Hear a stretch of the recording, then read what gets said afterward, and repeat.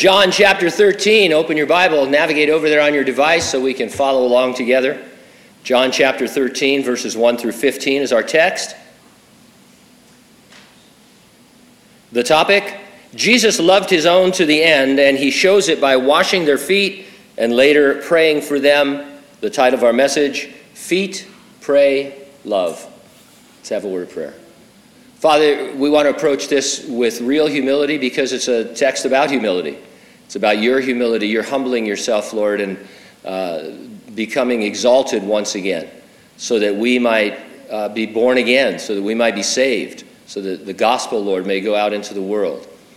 And so I pray that you would teach us by your Spirit, take your word and illuminate our hearts, Lord, we pray. We do it in Jesus' name, and those who agreed said, amen. Who are you wearing? On the red carpet, a celebrity might say Gucci or Versace, Armani. In Kings County, you might say working man's store, Target or Walmart, Ross, Dress for Less, those kinds of things. My junior and senior years in high school in Southern California, the cool kids wore Levi button fly 501 jeans from Miller's Outpost, white pocket t-shirts from Sears, and then tennis shoes or boots. Every day, rain or shine or whatever was going on, that was our uniform. What about you? What was your look in high school? It's kind of creepy probably to think about it, but it'll come back around. Just once, I'd like to hear a celebrity answer, who are you wearing, by saying Jesus. In Romans 13:14, the Apostle Paul instructs believers to put on the Lord Jesus Christ. The phrase put on Christ means figuratively to clothe yourself with the Lord Jesus Christ. It means to wear him like a garment. It's a metaphor, a figure. Jesus made a wardrobe change at the Last Supper. He rose from supper and laid aside his garments, took a towel and girded himself. After that, he poured water into a basin and began to wash the disciples' feet and to wipe them with the towel which he was girded. When he had washed their feet, taken his garments, and sat down again, the Lord said, I have given you an example that you should do as I have done to you. Gird up, Christian, and tie on your towel. I'll organize my comments around 2 points. Number 1, don't underestimate your toweling. And number 2, don't overthink your toweling. Let's take a look at toweling starting in verses 1 through 11, not underestimating its worth in our lives. Give me your sword, requested Aragorn of a very frightened young boy. It was the eve of the Battle of Helm's Deep, and everyone was outfitting themselves as best they could from the armory. This is a good sword, he concluded. The next 5 chapters of the Gospel of John describe a single night, the Thursday of Passion Week. It is the night before cosmic forces will culminate at the cross. Jesus inspires his disciples by wielding not a sword, but a towel. This is a good towel, the perfect towel for the conflict at hand. And so verse 1, now before the feast of the Passover, when Jesus knew that his hour had come, that he should depart from this world to the Father, having loved his own who were in the world, he loved them to the end. 6,000 years or so earlier, God had spoken of coming to earth to defeat the devil. He said to the devil, I will put enmity between you and the woman, and between your seed and her seed. He shall bruise your head, and you shall bruise his heel. The seed of the woman was a prophecy that the virgin birth would bring God into human flesh in the incarnation. The hour was at hand in which the God-man would die, rise from the dead, and ascend back to heaven. The time that all of history had been building up for was then. Jesus loved them to the end has a double meaning. It refers to the end of his life. Jesus would complete the mission of sacrificing himself on the cross. For the sake of loving them, he would go to the cross and complete what he had started. And end can mean conclusion. As believers, we see an end, a conclusion to this current creation and the creation of a new heavens and a new earth. And so it's the end of things as we know it and the beginning of eternity. And so Jesus loves you to the end, infinitely on into eternity. He gave himself for you on the cross. What he began in you, he will conclude. He will conform you into his image, and one day we will awake in his likeness. He will restore creation, and we will live in it without sin forever. Verse 2, and supper being ended, the devil having already put it into the heart of Judas Iscariot, Simon's son, to betray him. Comparing all the accounts, we learn Judas was sitting right next to Jesus. Jesus knew it wasn't only Judas sitting there. The devil was there. Talk about keeping your enemies close. From the beginning, Jesus knew that Judas was a devil, we read in John chapter 6. I don't think anyone would have thought it a good idea to have Judas as one of the 12. So whenever they had the meeting for that, and when Jesus was praying about his disciples, what about Judas? Can I object? The guy's a thief. He's going to be called a devil from the beginning, and yet the Father said, "No, this is perfect. This is a perfect individual for the things that I need to do and teach and all of that." And so, very interesting choice here, and just makes us scratch our head. Just lets me know how little I know about the heart of God and about the plans of God. And so, I think it's safe to say that a battle of cosmic proportions was already underway at that low table where they were eating. On the surface, it seemed more like a staring match or a battle of wits.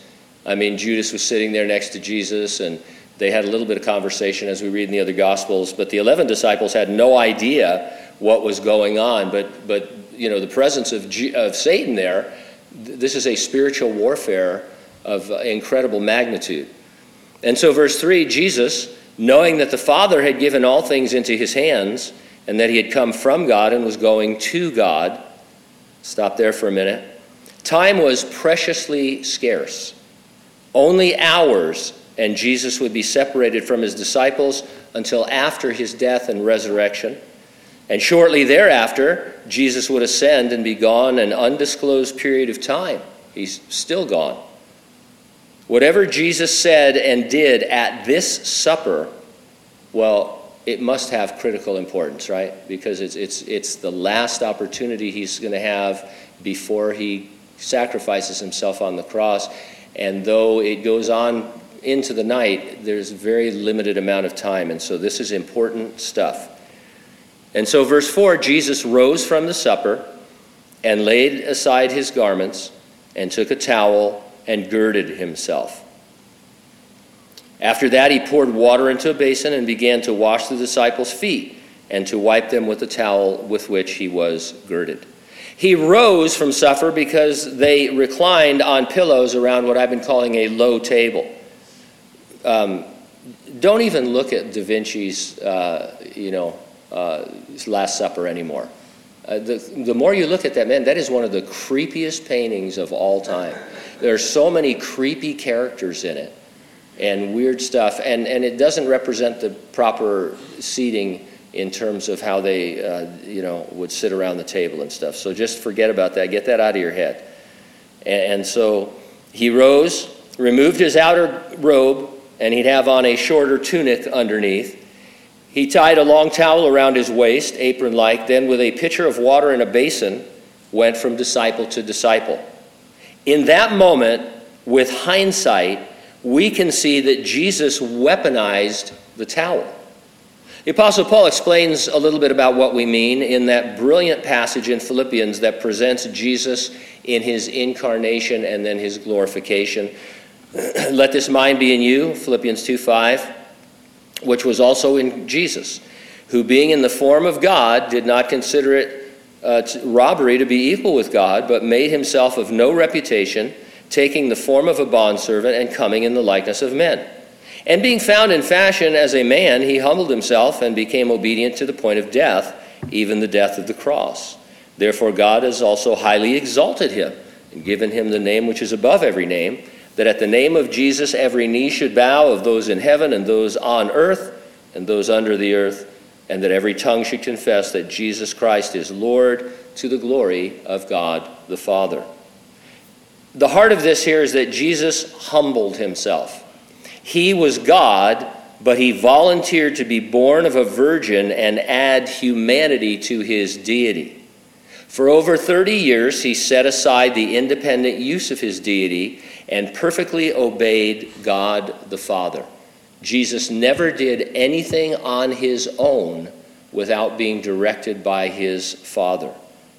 His penultimate obedience was to give himself as a sacrifice on the cross. His humility was rewarded by his being exalted above all creation. And so that's the sequence in Philippians. Humbled himself to be exalted. A couple of weeks ago, I quoted Vincent de Paul, who said, and I really love this quote, "The most powerful weapon to conquer the devil is humility. For as he does not know at all how to employ it, neither does he know how to defend himself from it." If you see humility as the opposite of pride, or at least a foil to pride, you can sort of understand this, because the devil is pride. He's filled with pride. He exalts himself to be as God, and he has no thoughts of humility or humbling himself.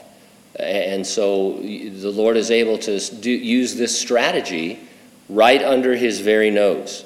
Gandalf's strategy for defeating Sauron in The Lord of the Rings is to see to it that the One Ring is destroyed. It was something the Dark Lord could not foresee. He could not imagine that anyone would have the Ring of Power would want to destroy it, but rather wield it. And he until it was too late, his gaze was not in the right place. Zach Poonen writes, "Sin came through the pride of Lucifer, and salvation came through the humility of Jesus." Jesus defeated Satan by humbling himself. Not just then, not just at dinner. His humility began in the Garden of Eden, when he volunteered to come as the seed of the woman. Jesus' entire life was a humbling. The circumstances of his conception were humiliating. Thought to be illegitimately conceived, and that haunted him, well, not him, but it followed him the rest of his life. We saw in his ministry that the Jews accuse him of being an illegitimate son. For a time, Jesus and his family were fugitives, hiding from murderous King Herod. They eventually settled in a not-so-desirable Nazareth.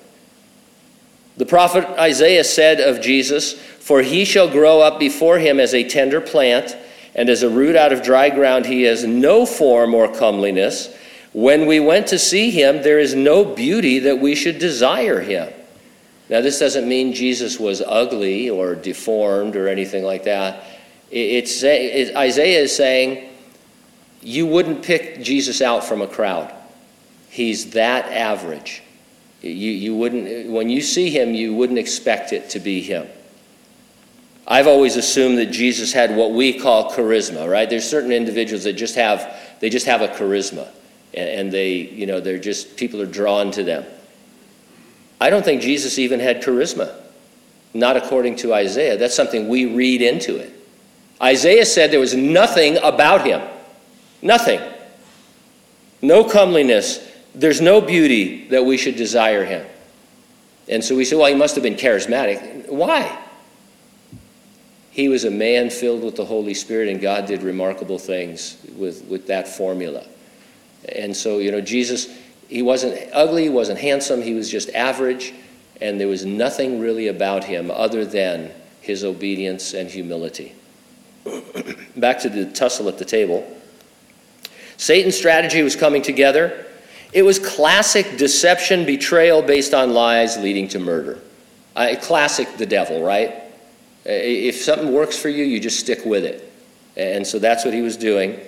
Jesus rose from the table and he humbled himself. Washing the feet of the disciples was like setting off a spiritual warhead on the devil's forehead. It was an H-bomb, a humble bomb. Well, really, it's like, hey, how are you going to counter this? The devil is having the Last Supper with you, and you're going to the cross. What's your counter? He goes, H-bomb, humility bomb, and here it comes. I'm going to take off my outer garment and wash some feet. There is no greater weapon, no more effective strategy than humility. The only thing that Satan could do was kill Jesus, but that would only make the Lord's humility complete. It would be humility on steroids, humility to the infinite power, because he gave his life for those who were rejecting him. At the cross, in what looked like a satanic victory, Jesus declared the work finished. He showed his victory by dismissing his own spirit to death in a loud voice, no less. And so the devil still, it baffles us, right? We think, oh, why doesn't the devil know what's going on? Because, Jesus had been talking about it and all of this. And I think in large part, it's because he's focused on pride. And he, like Vincent de Paul says, he can't understand humility. He can't understand how the humiliation of the cross is going to give Jesus the victory. And so Jesus on the cross, to bystanders seemingly having lost, he lost his disciples, he lost everything, he's on the cross engineering the whole thing. And he finally says, it's early, most people last longer than this, but my work is finished. There's nothing more I need to do. It is finished. And he dismissed his own spirit. How's that, devil? It's crazy. It's crazy humility. When Jesus stood up and took off his outer garment, it illustrated his divesting himself of deity and taking on humanity in the incarnation. Then he took up his outer garment as he did his deity in the resurrection. Leon Morris says of the foot washing, it is a parable in action, setting out that great principle of humility which finds its supreme embodiment in the cross. From heaven to earth, from earth to the cross to the grave, from the grave to the sky, humbled, then exalted. Verse 6, then he came to Simon Peter, and Peter said to him, Lord, are you washing my feet? Scholars are pretty much in agreement about where Jesus, Judas, John, and Peter reclined around the table. The other disciples, not so much, but there are clues as to where these guys were. Judas and John were seated next to Jesus on his left and his right, respectively. Yes, Jesus washed Judas's feet. Peter was across from John, which put him in the last spot as he went around clockwise. It seems that the Lord came to Peter first. And so they're watching Jesus and they're thinking, looks like he's going to wash some feet because he's doing all this, garment stuff and basin. And he comes to Peter and Peter says, are you going to wash my feet? Is that what's going on here? And Jesus said, yeah. Now, before we criticize Peter for his initial refusal, consider this. When John the Baptist desired to give expression to his feeling of unworthiness in comparison to Christ, he could think of no better way to express it than to say that he deemed himself unworthy of kneeling down in order to unloose his sandal straps and remove his sandals, obviously with a view towards washing Jesus' feet. And so John said, I couldn't even wash the Messiah's feet. That's how low I'm lower than low. And so Peter, he blusters and we criticize him all the time. But this is a decent response, really, except that he doesn't know what's really going on. Jesus answered and said to him, what I'm doing now you don't understand, but you will know after this. After his death, resurrection and ascension, and after the outpouring of the Holy Spirit upon the church, then the meaning not only of this foot washing, but of his entire work of humiliation would become clear to his disciples. What I'm doing you do not understand now, but you will know after this is an explanation we are going to hear over and over again in our lives as we walk with the Lord. We are not going to find the deep meaning of all the events of our lives. God's plans are too wonderful, they are too complex for him to be able to break down every detail for us because of our curiosity. I wrote here, we can't know the butterfly effect. Are you familiar with that? It's the theory that if a butterfly flaps its wings on the other side of the earth, it affects everything. And so no matter what happens, it affects everything. This is why time travel movies are so difficult to get right, because you never know what the effect is going to be. And so we are just not going to know the meaning of everything in our lives and everything that happens in our lives. It would be impossible. We couldn't handle it. And we shouldn't try to make everything meaningful. We trust by faith that all things are working together for the good. The presence of the Lord is all the meaning that we really require. This is where I think sometimes Christians become obsessed with trying to figure out, trying to make something that, some suffering or something like that, make it meaningful. Well, now I know why God did this. You hear this at funerals all the time by non-believers who say, well, God needed another gardener, or God needed a chauffeur, or whatever. And so it's like there has to be some meaning, and so people just throw out stupid things. And so regardless of you'll know the meaning one day or not care, and in the meantime you're with the Lord. You draw close to Him, and He draws close to you. And He'll tell you some things, but He's not obligated to tell you the meaning of everything that's going on, because you really couldn't handle it. Keep us little and unknown, prized and loved by God alone. I like that. Charles Wesley said that. Verse 8, Peter said to him, you shall never wash my feet. Never say never. Good advice when we're dealing with the Lord. Whatever, wherever, whenever are better attitudes to have. Here am I, Lord, send me, or here am I, Lord, don't send me, as the case may be. Lord, whatever you want to do, don't say never. Verse 8, Peter said to him, you shall never wash my feet. Jesus answered him, if I do not wash you, you have no part with me. Simon Peter said to him, Lord, not my feet only, but also my hands and my head. I do like that Peter was an all-in kind of guy. It's better to try to channel someone's zeal than to try and stir them up. It doesn't always seem that way, but I'd rather have to take a fire extinguisher to somebody on fire than try and light a fire under them when they're not really excited about the Lord. The Gospels present Peter as a big man. The foot washing basin would not be sufficient for a bath, but in addition to his feet, Peter wanted his hands and his head washed. Any part of him that might have cooties, he said, okay, then wash me. Verse 10, Jesus said to him, he who is bathed needs only to wash his feet, but is completely clean, and you are clean, but not all of you.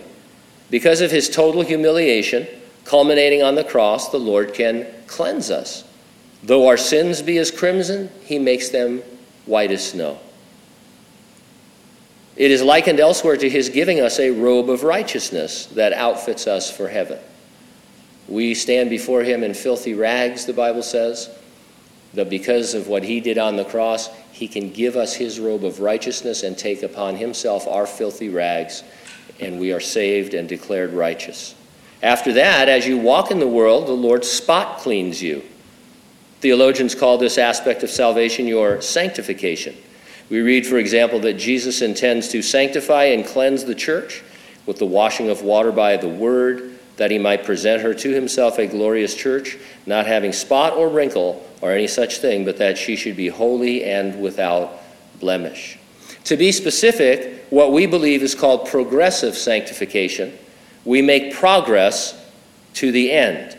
Jerry Bridges said, sanctification is the work of the Holy Spirit in us, whereby our inner being is progressively changed, freeing us more and more from sinful traits and developing within us, over time, the virtues of Christ-like character. So it's just becoming more and more like Jesus every day. You are saved once for all, then sanctified day by day. One day you'll be raised from the dead or raptured. You will then experience the completion of your salvation. It's called glorification. F.F. Bruce writes, sanctification is glory begun. Glory is sanctification completed. Verse 10, you are clean, but not all of you, for he knew who would betray him. Therefore he said, you are not all clean. 11 of them were saved and were being sanctified. One of them was not, and things were about to get real. God enjoys using odd implements as weapons to show his power. Shamgar in the book of Judges killed 600 men of the Philistines with an ox goad. Samson killed 1,000 men with the jawbone of a donkey. Gideon's army was equipped with jars, torches, and trumpets for their victory. Christians have an odd assortment of weapons. The Apostle Paul in 2 Corinthians 6, 3 through 10 speaks of some of them. Now, if I were to ask you about the weapons of our warfare, you'd probably go to Ephesians 6 and talk about the the armor of God, and that's true. But here's some other weapons we don't think of so much. These are in many cases, weapons of humiliation. And so Paul said, we don't give offense in anything, that our ministry may not be blamed. And so Paul was all about ministry and preaching the gospel, and so he was careful not to be in a situation where people could criticize him for some reason, because he said, hey, I'll give up whatever I need to give up in order for the gospel to go out. But then he says, in all things we commend ourselves as ministers of God, in patience, tribulations, needs, distresses, stripes, imprisonments, tumults, in labor and sleeplessness and fastings, by purity, by knowledge, by long-suffering, by kindness, by the Holy Spirit, by sincere love, by the word of truth, by the power of God, by the armor of righteousness on the right hand and on the left, by honor and dishonor, by evil report and good report, as deceivers and yet true, as unknown and yet well known, as dying and behold we live, as chastened and yet not killed, as sorrowful yet always rejoicing, as poor yet making many rich, as having nothing and yet possessing all things. If my count is accurate, Paul lists 37 things that are potential weapons in our warfare. And they are all things that would come under the heading of humility, of humbling yourself. And so if you want to get a handle on humility, start going through 2 Corinthians 6, 3 through 10, and pick out some of those things like patience or long-suffering or dishonor, and think, what does that really mean in terms of me having and showing humility? Don't underestimate the power of toweling, of being that servant. And verses 12 through 15, don't overthink it either. If we come away from this thinking we ought to have foot-washing ceremonies, we've missed the point. Jesus will reiterate what matters is humbling yourself and putting him on, especially his humility. And so verse 12, so when he had washed their feet, taken his garments, and sat down, he said to them, do you know what I have done to you? Jesus sat down. It completed the figure. He would return to heaven, sit down at the Father's right hand. He would look very different when John saw him in the first chapter of the Revelation. He would have an entirely different look. If you have a presentation to make, it's best to begin with something important, I would say. Jesus was a masterful teacher. In a night filled with instruction, Jesus wanted first to set the standard. The church age would continue as his humiliation on earth, as his disciples all take up the towel. And so right out of the gate, Jesus' introduction to what he's going to talk about for the next 5 chapters is humility. You need to humble yourself the way I humbled myself. And that is the basis of which all of this is going to move forward. We're the Towel Academy. We're the fellowship of the towel, as it were. Verse 13, you call me teacher and Lord, and you say, well, for so I am. No one is greater than Jesus. To save you, he humbled himself. You and I are asked to humble ourselves. Knowing how far Jesus stooped, can there be any resistance to putting on humility? If Jesus asked you to humble yourself in some way, to put on humility like a garment, and you think, well, Lord, what did you do for me? You ever get into an argument like that with people and say, what did you do for me? Well, I'll tell you what I did for you. I added humanity to my deity, and I'm forever the God-man. I humbled myself and came and died for you, stooping from heaven to earth. I think you can be nicer to your wife or your husband or whatever the case may be. I think there's a humility breakthrough there for you, because I'm not asking you to do anything I haven't done myself to an infinite degree. We're not talking about eating humble pie. You know that expression? Eating humble pie. By the way, did you know that in the Middle Ages they ate humble pie? Right? And this is true as far as I can tell, as far as the internet. Humble derives from the French word numble, which means deer innards. Today we call innards offal. Numble, humble, offal, awful is what I came up with. But the idea was that, I don't know, those of you guys who hunt, maybe you do. I mean, maybe you're humble pie guys, and stuff. But I pretty much think you just want the meat. and the rest of that stuff gets left behind. But and so in the Middle Ages, the good meat went to people who were wealthy, and then everybody else got the organs that were left over. And in some cultures they're a delicacy, but it's really offal, deer innards. It's offal. I like when words are dramatic, humble, offal. Anyway, eating humble pie means humiliation and subsequent apologizing for a serious mistake. You did something wrong and terrible, and now you have to eat humble pie and, grovel. Jesus wasn't baking humble pie to give to Judas. His humility was a powerful choice to lay down his life so that we all might live. I only bring this up, it's a little bit comical, but we get the wrong ideas about what humility is and what being humble is. A lot of people think, they might not put it this way, but they'd say, well, it's like being a doormat, and everybody just wipes their feet on you. That's not humility at all. God became flesh so he could suffer and die for you. If he asks you to put off your flesh, put on humility, and offer yourself a living sacrifice, it's reasonable. If I then, verse 14, your Lord and teacher, have washed your feet, you also ought to wash one another's feet. If you want to practice foot washing, you're free to do so. Do it. But you are off point in terms of what Jesus is talking about here. Put on humility. Walk humbled by what Jesus has done. For I have given you an example that you should do as I have done to you. The example Jesus was referring to was the foot washing, but we know that Jesus is our example in everything. In everything. Christian means what? Christ-like. Little Christian, little Christ rather, is what it means. And so we're to follow his example. Paul the Apostle in one place says, follow me the way I follow Jesus. And so that's the idea. Jesus is our example in everything, not just humility. There are a lot of deep definitions for humble. Mere words, however, lack context. I suggest the following. Jesus always humbled himself. We ought to reflect upon everything we are told about Jesus and examine him for his humility. In other words, as adding to our study, the way we study or the way we approach the Word, we should start thinking about asking the question, how does this show humility? How does Jesus show humility in this situation, or Paul or Peter? How did Jesus humble himself talking to the Samaritan woman by the well, or the woman caught in adultery? What kind of humility overturns the tables of money changers in God's temple? Because that comes from humility as well. And so it behooves us to study these things and think, okay, Jesus in that moment was humbling himself to obey the Lord. What does that mean to me? Andrew Murray said, we had long known the Lord without realizing that humility should be the distinguishing feature of the disciple. That's pretty heavy. It's an honest to say, says, I knew the Lord for a long time and never really considered how important humility was.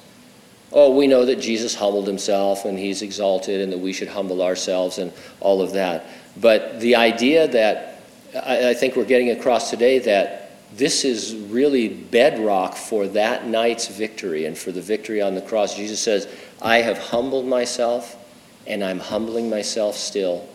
And that humility is going to destroy the works of the devil because he can't figure it out.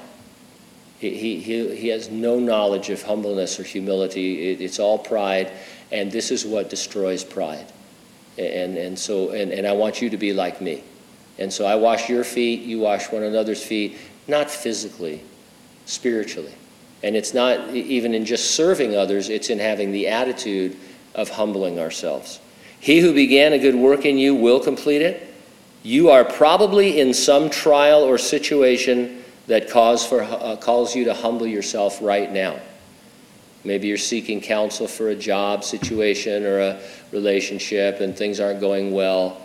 And, it's one of the answers is humble yourself. Have you humbled yourself in this situation? Well, I'm right. And I'm going to file a grievance and I'm going to do this. Okay. All right, but so have you humbled yourself or not? Again, it doesn't mean you always lay down and let people tread on you, but what would humility look like in your situation right now? And then do it. Don't overthink it. One of the first songs I ever learned in Calvary Chapel, Humble Thyself in the Sight of the Lord. Remember? Who remembers that song? Great song. Humble thyself in the sight of the Lord, and he shall lift you up into heaven. He shall lift you up. Very simple. Not as easy to implement, but at least we're thinking about it now. And since it's a work of the Spirit in our hearts, yielding to him, I think, will produce a greater humility than we've ever had before.